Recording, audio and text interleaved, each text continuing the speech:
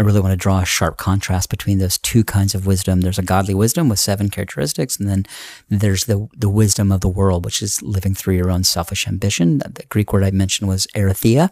It's this really your heart is driven with an ambition only for yourself.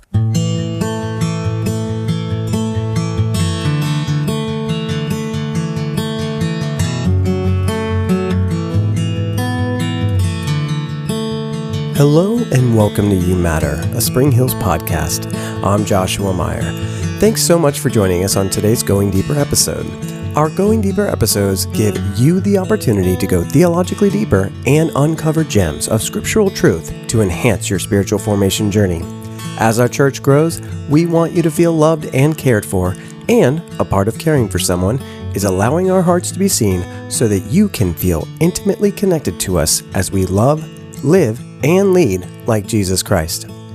Today, we are going deeper on this past weekend's sermon titled Seeds of Peace, with the scripture of James chapter 3, verses 13 through 18. Today, I have Pastor Tom on the show with me to help me go deeper. Tom, how's it going? Josh, I'm doing very well, and how are you doing today? I'm doing really good. I just got the opportunity to baptize 4 men over the weekend, actually yesterday, and it was a wonderful gift, although the pond was incredibly cold. I've done some cold baptisms as well. Yeah. Makes them more memorable. Yes, definitely. And even I spoke with some of the men. One of the men in particular was like, wow, I really feel new, although very cold. Yeah, right. Yeah, one thing affecting me today, Josh, we are recording this podcast on Election Day, November 7th. Mm-hmm. So been in prayer all day about the election, just that God's will could be done in our election here in Ohio. So it's kind of on my mind today, certainly. By the time people listen to this podcast, the results will be in. So we'll continue praying until that point. Yes, yeah, definitely, most definitely. Well, today we've got a lot of good content to go through. You've got an incredible sermon that you gave. Thank you so much for doing that. Before we jump into anything like we normally do with our member questions, we do always like to see just what you have on your thoughts as far as any potential things that maybe you left out or you would love to go a little bit deeper on and things like that. Any of that on your mind? Yeah, actually, it was really only 5 verses in James that we focused on this past weekend, but I did not touch verse 16. So James 3:16 says, "For whenever there is jealousy and selfish ambition, there you will find disorder and evil of every kind."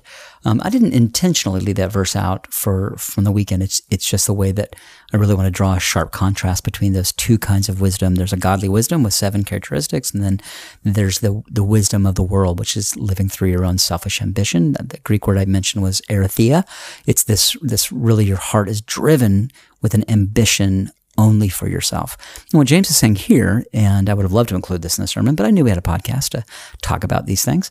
What James is saying here is that when you live from that place of selfish ambition, which creates jealousy, it eventually erodes to every kind of evil or disorder. It's just when you truly focus on living for yourself, eventually, over time, you find yourself willing to compromise again and again because it's about you. It's really, really about you. And eventually, that leads to disorder because the natural order of things is being overtaken by your desire for yourself, to please yourself, for your personal passions to be satisfied.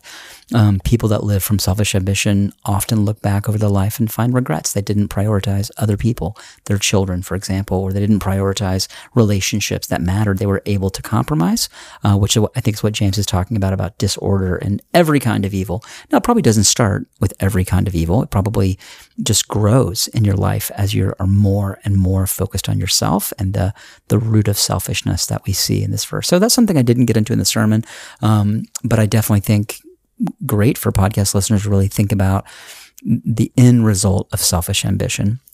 Now, that I did talk about in the sermon, how in my own life, for a number of years, between the age of probably 18 to 24, I lived fully, completely for myself. And the end of that road is always emptiness. We are not big enough. We are not a big enough thing to live for.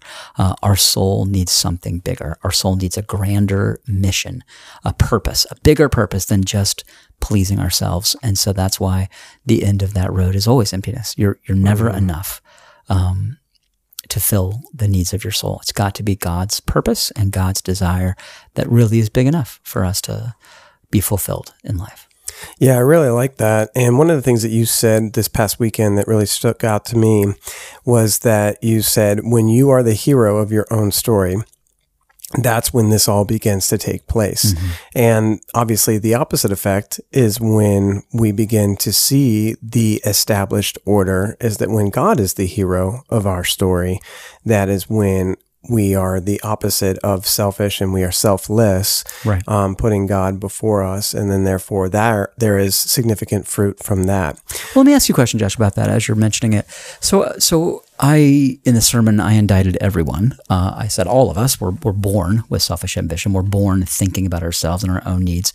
Our culture backs it up. Our culture tells us, unlike some cultures in the world, American culture very much focused on you, me focus. Do you think that's true? Do you think almost everyone has to fight this tendency towards selfish ambition? What do you think about that? Is it universal?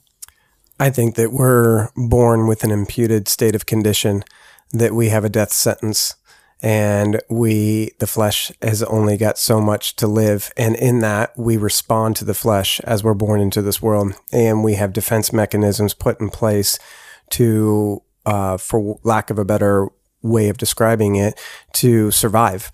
But unfortunately, the flesh driving your way of living to survive becomes more of, how do we feed the flesh over time? And I think that's really what it is that we as Christians have the gift of actually benevolently giving everything and all things to God for the reliance of our life in our existence. But I would definitely say there are some good people that come into this world, and they're very kind and altruistic. But I think we've discussed it before. I think it's a counterfeit offer to present examples of the kingdom without the king. Yeah. And those are situations in which someone is trying to do good, but they're still searching.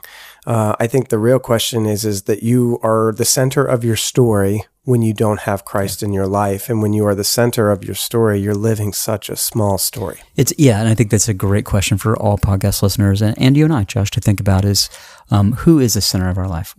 Who is the hero of our story? What's the most important?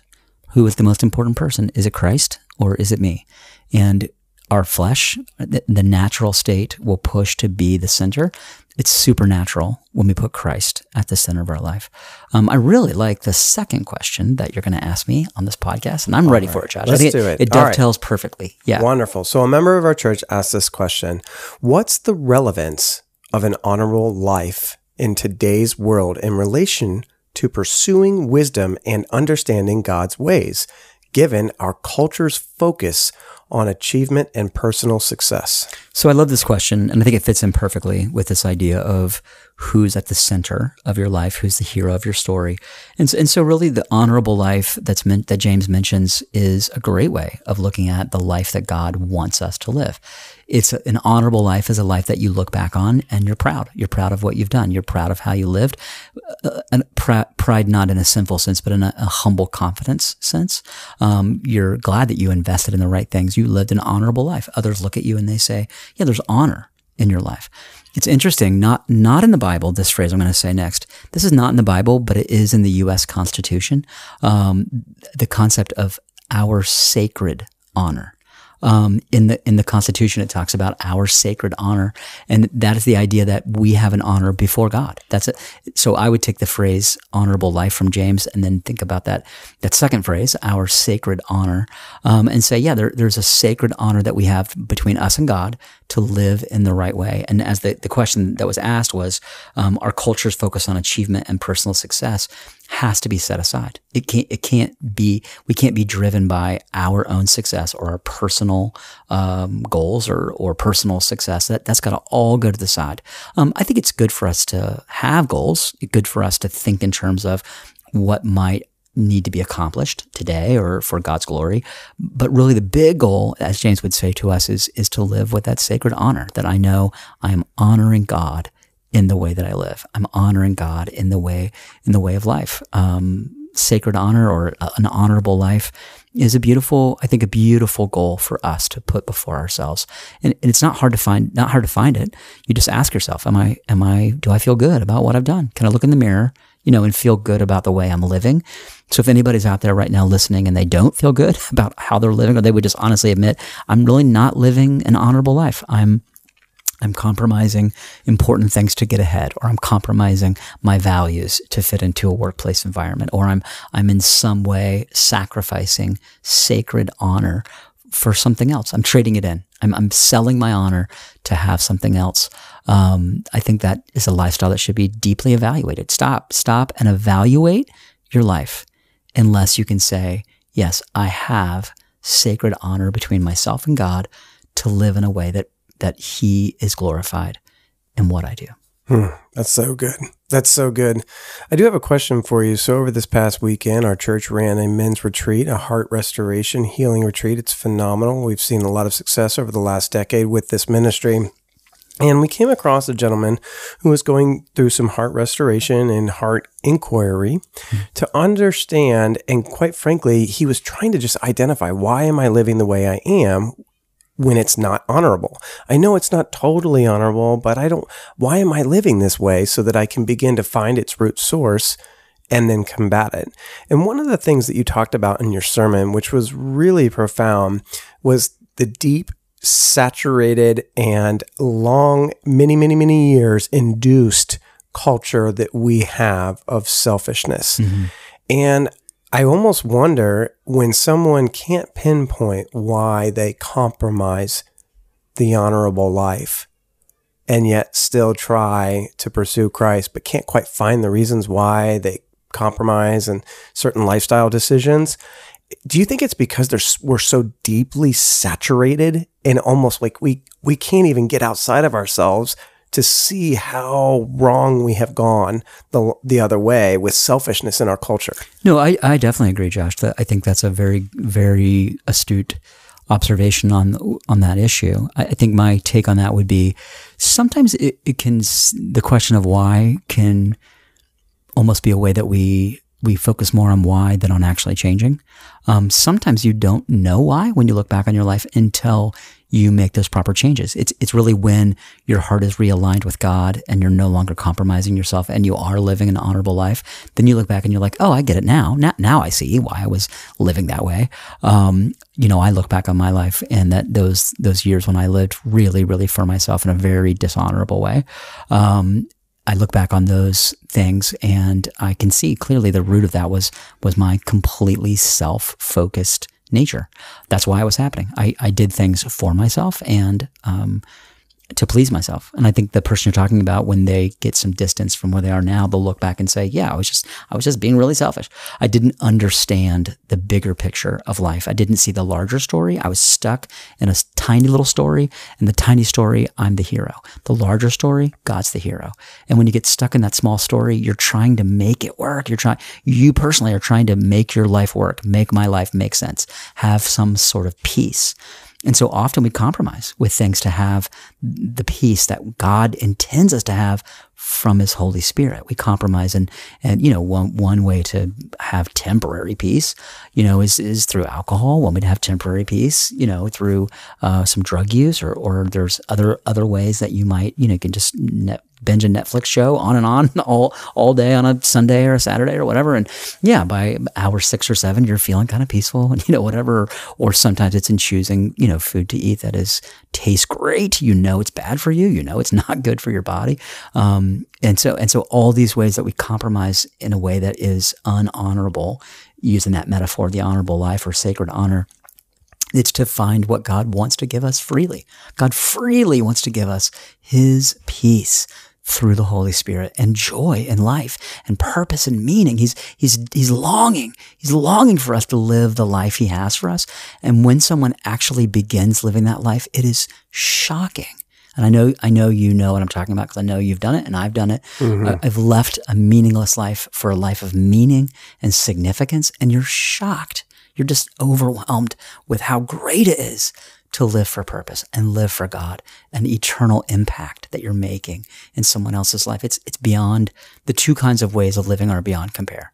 Oh my gosh, that's so true. And one of the things that we deal with the younger generation and the suicide rates going up, and then the self-deprecation and cutting and all the different ways in which, the youth struggle, is because we have fostered a culture that is so self-centered that because it's such a small story, it causes depression.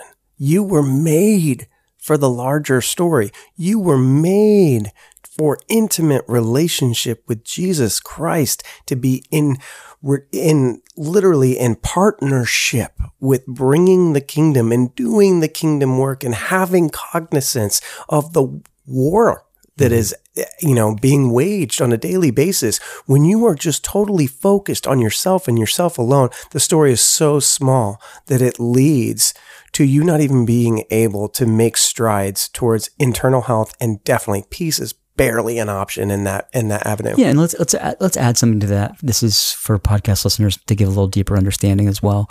So God created a system where, before we're at an age to maybe fully understand Him and receive all these things from God, God created a system where we have parents. We have a mom and a dad that should raise us and give us love and give us significance and start us out in life in that right journey. But in the broken world we live in, those moms and dads are often so self-absorbed, so overwhelmed with their own pain, their own journey, their own self-centered nature, their own selfish ambition taking over, that I think we're seeing today perhaps the second or third generation in America of children who haven't received that nurturing home, that home life that God really intended initially. And so that leads to the brokenness of this world, that there's a reservoir of pain that so many people are carrying, and they're not taking it to God and receiving it from God as you would appropriately do. And they never received it from their parents, and they have questions about themselves and who they are. That's where I think you mentioned, something that I've talked to probably, 500 or more people involved in cutting themselves, involved in self-harm. And it's a shocking thing to walk with someone and help them walk away from self-harm, because self-harm itself seems, to someone who's never done it, it seems so counterintuitive. But to someone who's doing it, it just is the way they begin to express their emotion. And the pain, it's that shifting of pain. It's that shifting from internal pain to external pain, a way of trying to control it. And it's a symptom of a broken world where God wants to bring healing and restoration in that way. And probably we'd be right to say, and I think you'd agree with this, Josh, that to begin to live that honorable life may for many involve healing at the level of their heart. I was said many times this year in preaching and sermons, God desires to heal broken hearts. God desires to bring full restoration. And it would be the wrong way to talk about this to simply suggest someone can just snap their fingers and turn from living a dishonorable life to an honorable life. And I'm just going to change. I'm just going to choose God now, because probably to make those steps involves a level of wholeness, of healing that God wants to bring. That's actually a core value of our church. It's the two words together, healing and wholeness. And it really speaks to being restored by God, going on a journey with God, and maybe with someone else, maybe in a ministry like Celebrate Recovery, or maybe it's through a discipleship ministry like a community group, or however it might come down, or a men's retreat like you're talking about, where you really go on a journey to see God bring restoration in your heart, in your mind, and in your life. And it's a beautiful thing as well. That's awesome, Tom. Well, let's go ahead and move on to another question here. We have another one from the member here. It says, from James 3:17, which two characteristics of godly wisdom resonate in your life? And which characteristics do you believe are most needed in today's challenging world? Yeah, so the first one that comes to mind, and I love this question, and I think actually this is a good way to take that list of 7 things that I spent a lot of time on in the sermon and kind of break them down for yourself, is just grabbing 1 or 2 from that list and focusing on them. So the first one that comes to mind for me is that word considerate. It's the Greek word there. I gave a definition of it in the sermon from Kent Hughes, and he basically says it is, giving. It's like being considerate means basically to give someone ultimate grace, to always look at them with the kindest perspective possible.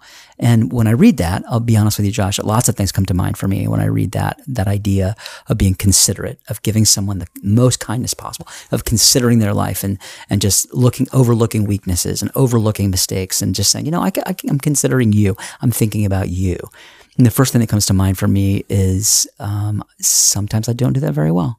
Sometimes I have a high expectation for myself and for others, and I really don't give them that kind of consideration. And to be really honest, and this is a little sad to say, it's probably my children that have borne the brunt of that more than others, that I have high expectations for them and they're having a bad day.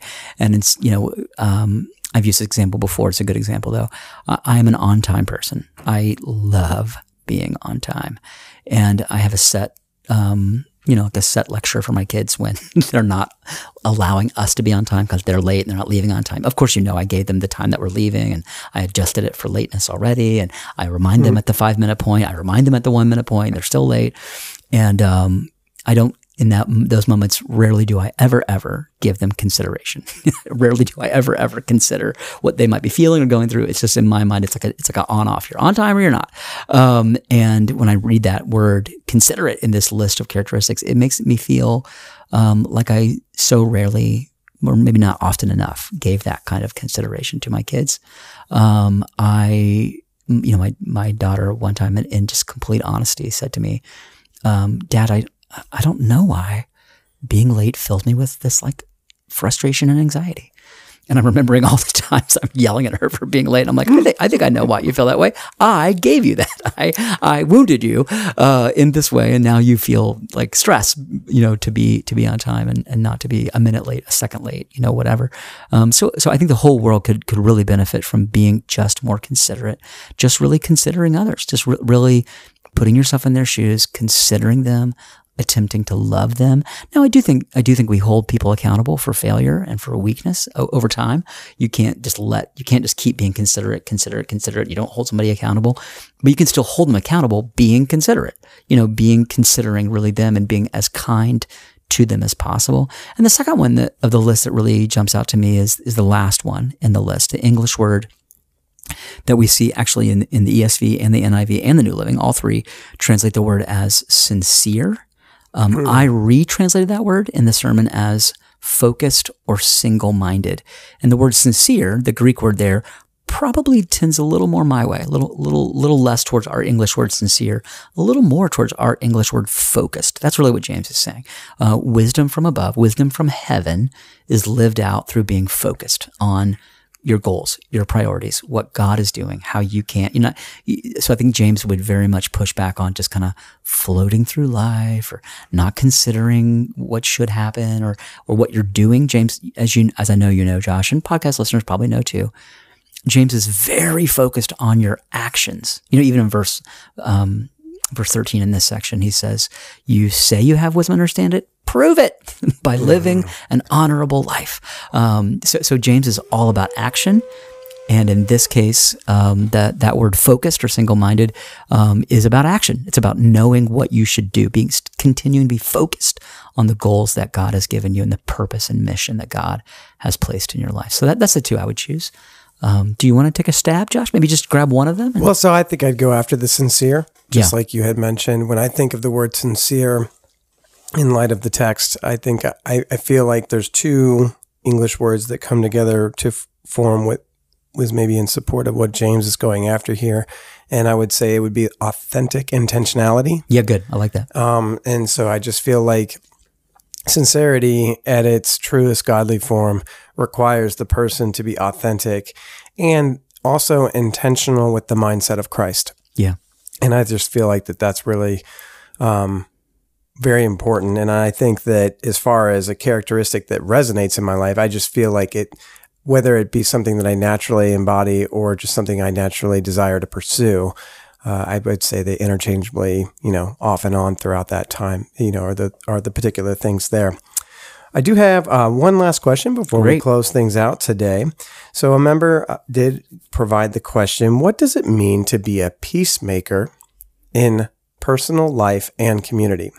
How can you practically sow seeds of godly wisdom characteristics to create a more peaceful environment as described in James? Yeah, so I love this question, and it really gets to the heart of that last verse, verse 18 in this section, which says, peacemakers sow seeds of peace and reap a harvest of righteousness. So the question really is asking, what does it mean in personal life and community to sow a seed of peace? And I'll give you two, I think it means two very separate things. I'll give you two different ways of perceiving it.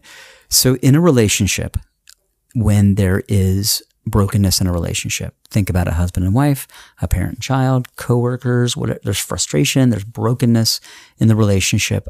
You think of that as there is a conflict. It's not peace, right? It's conflict. So in that case, to sow a seed of peace is to really take ownership for what your side of the conflict and to openly apologize. That open apology, that ownership of what you've done that was wrong. And it doesn't have to be like, I said this word and I shouldn't have said it. It can be even more like, I didn't create an environment. I didn't create for you an environment of the kind of peace, the kind of love that Christ would call me to do. So I apologize for that. That was wrong of me. Any well-meaning, authentic apology is always a seed of peace. Just knowing, I'm just going to say sorry. I'm just going to take ownership in what I've done that wasn't to the standard that I hold myself to or that God holds me to. It wasn't honorable. I didn't live up to my sacred honor in this relationship, so I'm apologizing. That's a seed of peace. When you do take ownership for your own action and you plant a seed of peace with another healthy person, they will follow suit. They will do exactly the same thing. Here's how it often plays out. Usually the more mature person goes first when there's conflict. The more mature person goes first and they say, let me own my side. This is what I did. I was wrong. They don't point fingers. They don't blame the other person. The more immature person would tend to do the blaming. The more mature person takes ownership. But you're talking to a healthy person, and you'll know they're healthy because they'll follow suit. They'll continue. When you're talking to an unhealthy person or someone that's been especially wounded, they might not follow suit. But you can then say, you know what? I planted the seed, and if I want to water the seed by apologizing a second time or going back to them another time, if the relationship isn't restored, that's okay. But that's planting a seed of peace. It's just an apology in an intense quarrel or a fight that might be there. Now, another example of planting a seed of peace, this is something I try and do every time I walk into a secular retail environment. Any store I go into, anytime I am interacting with the public, I attempt to plant seeds of peace by, as I walk in the front doors of that establishment, I'm praying to God, let me be a light in this place. God, how about an encounter? Hey, God, bring an encounter to me that I could encourage someone or pray with someone or talk with someone. And then I also want to be just smiling at people, just a person of peace. I'm a peacemaker. I'm here to help make peace. And primarily that's by creating an environment where you look at me and maybe you're going to ask me, hey, what is it about you? Why do you have this hope? Why do you have this thing about you? I've had so many deep and meaningful conversations. I know you have too, Josh, in grocery stores and clothing stores and retail environments or other places that you just think, wow, this is God was able to use me in this situation. Now I'm not perfect. Again, James 3:2 says we all stumble in many ways. I stumble. Sometimes I don't have that perspective. It's normally there for me, but that's how I want to plant those seeds of peace. It's just being a peacemaker. And then something, this is more specific to me perhaps, but I meet with a lot of families that are in conflict and crisis. And in that role, I want to be a peacemaker. I want to help them learn how to take ownership, how to apologize, how to meet needs, how to position themselves in a way where it can be peaceful. That's another of the 7 characteristics. Number 2 was peace loving, or I said longs for peace. I think that's really important for us to grab onto, is we want to long for peace. And we want to know what it means to plant a seed of peace everywhere we go. There's a little place in Mount Vernon. I drive by it when I'm in Mount Vernon, which records that Johnny Appleseed walked through there.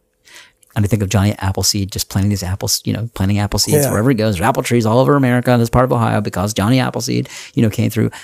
In some way, we want to be that way. We want to plant seeds of peace everywhere we go. You know, Tom, that reminds me of yesterday. I unfortunately lost my driver's license about a week ago, and I searched. You mean a judge took it from you, Josh? Is that what you mean by lost? No, I lost it. I went to the bank. Misplaced. I think. You misplaced. Yeah. You probably need to explain that a little bit better. I went to the bank. I used my driver's license for a deposit, and I never got it back, and they couldn't find it. So I had to go to the DMV to get a new driver's license. And a great example is the DMV is not mostly the most happy place or peaceful place in the world. And so after about an hour of waiting, I got up to the front desk, and I could tell that the lady was just maybe a little bit under, I don't know, a lack of joy, if you will. When I come into situations where I can sense that there's just general tenseness, whether it be in a store, whether it be at a Chipotle line, or whether it be at the DMV, it's really simple for me. I just want them to know that they're cared for and that I hope they're having a good day and that I can understand how sometimes life can be tough. And so that's what I did.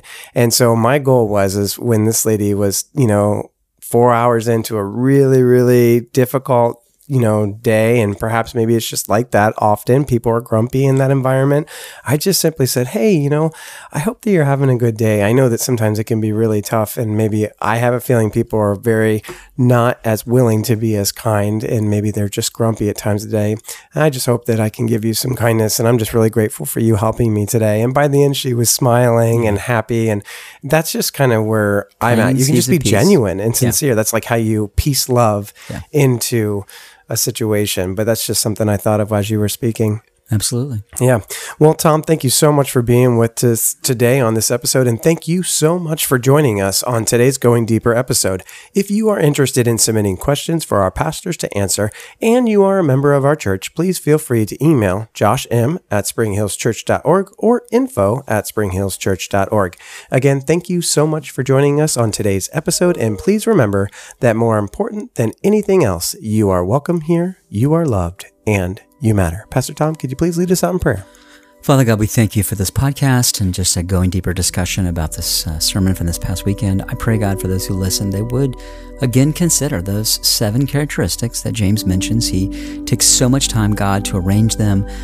The first 4 with an E sound, the last number with an A sound, and they rhyme in Greek. And he went so hard, God, to give us characteristics that you were inspiring him to give us in James chapter 3. Let us consider them and think about how might we be peace-loving? How might we be sincere? How might we be considerate? How might all 7 of these characteristics be seen in our lives? And God, help us to plant seeds of peace as peacemakers in this world and see a harvest of righteousness, like it says in James 3:18. Thank you, Father, for this day. In your name we pray. Jesus, amen.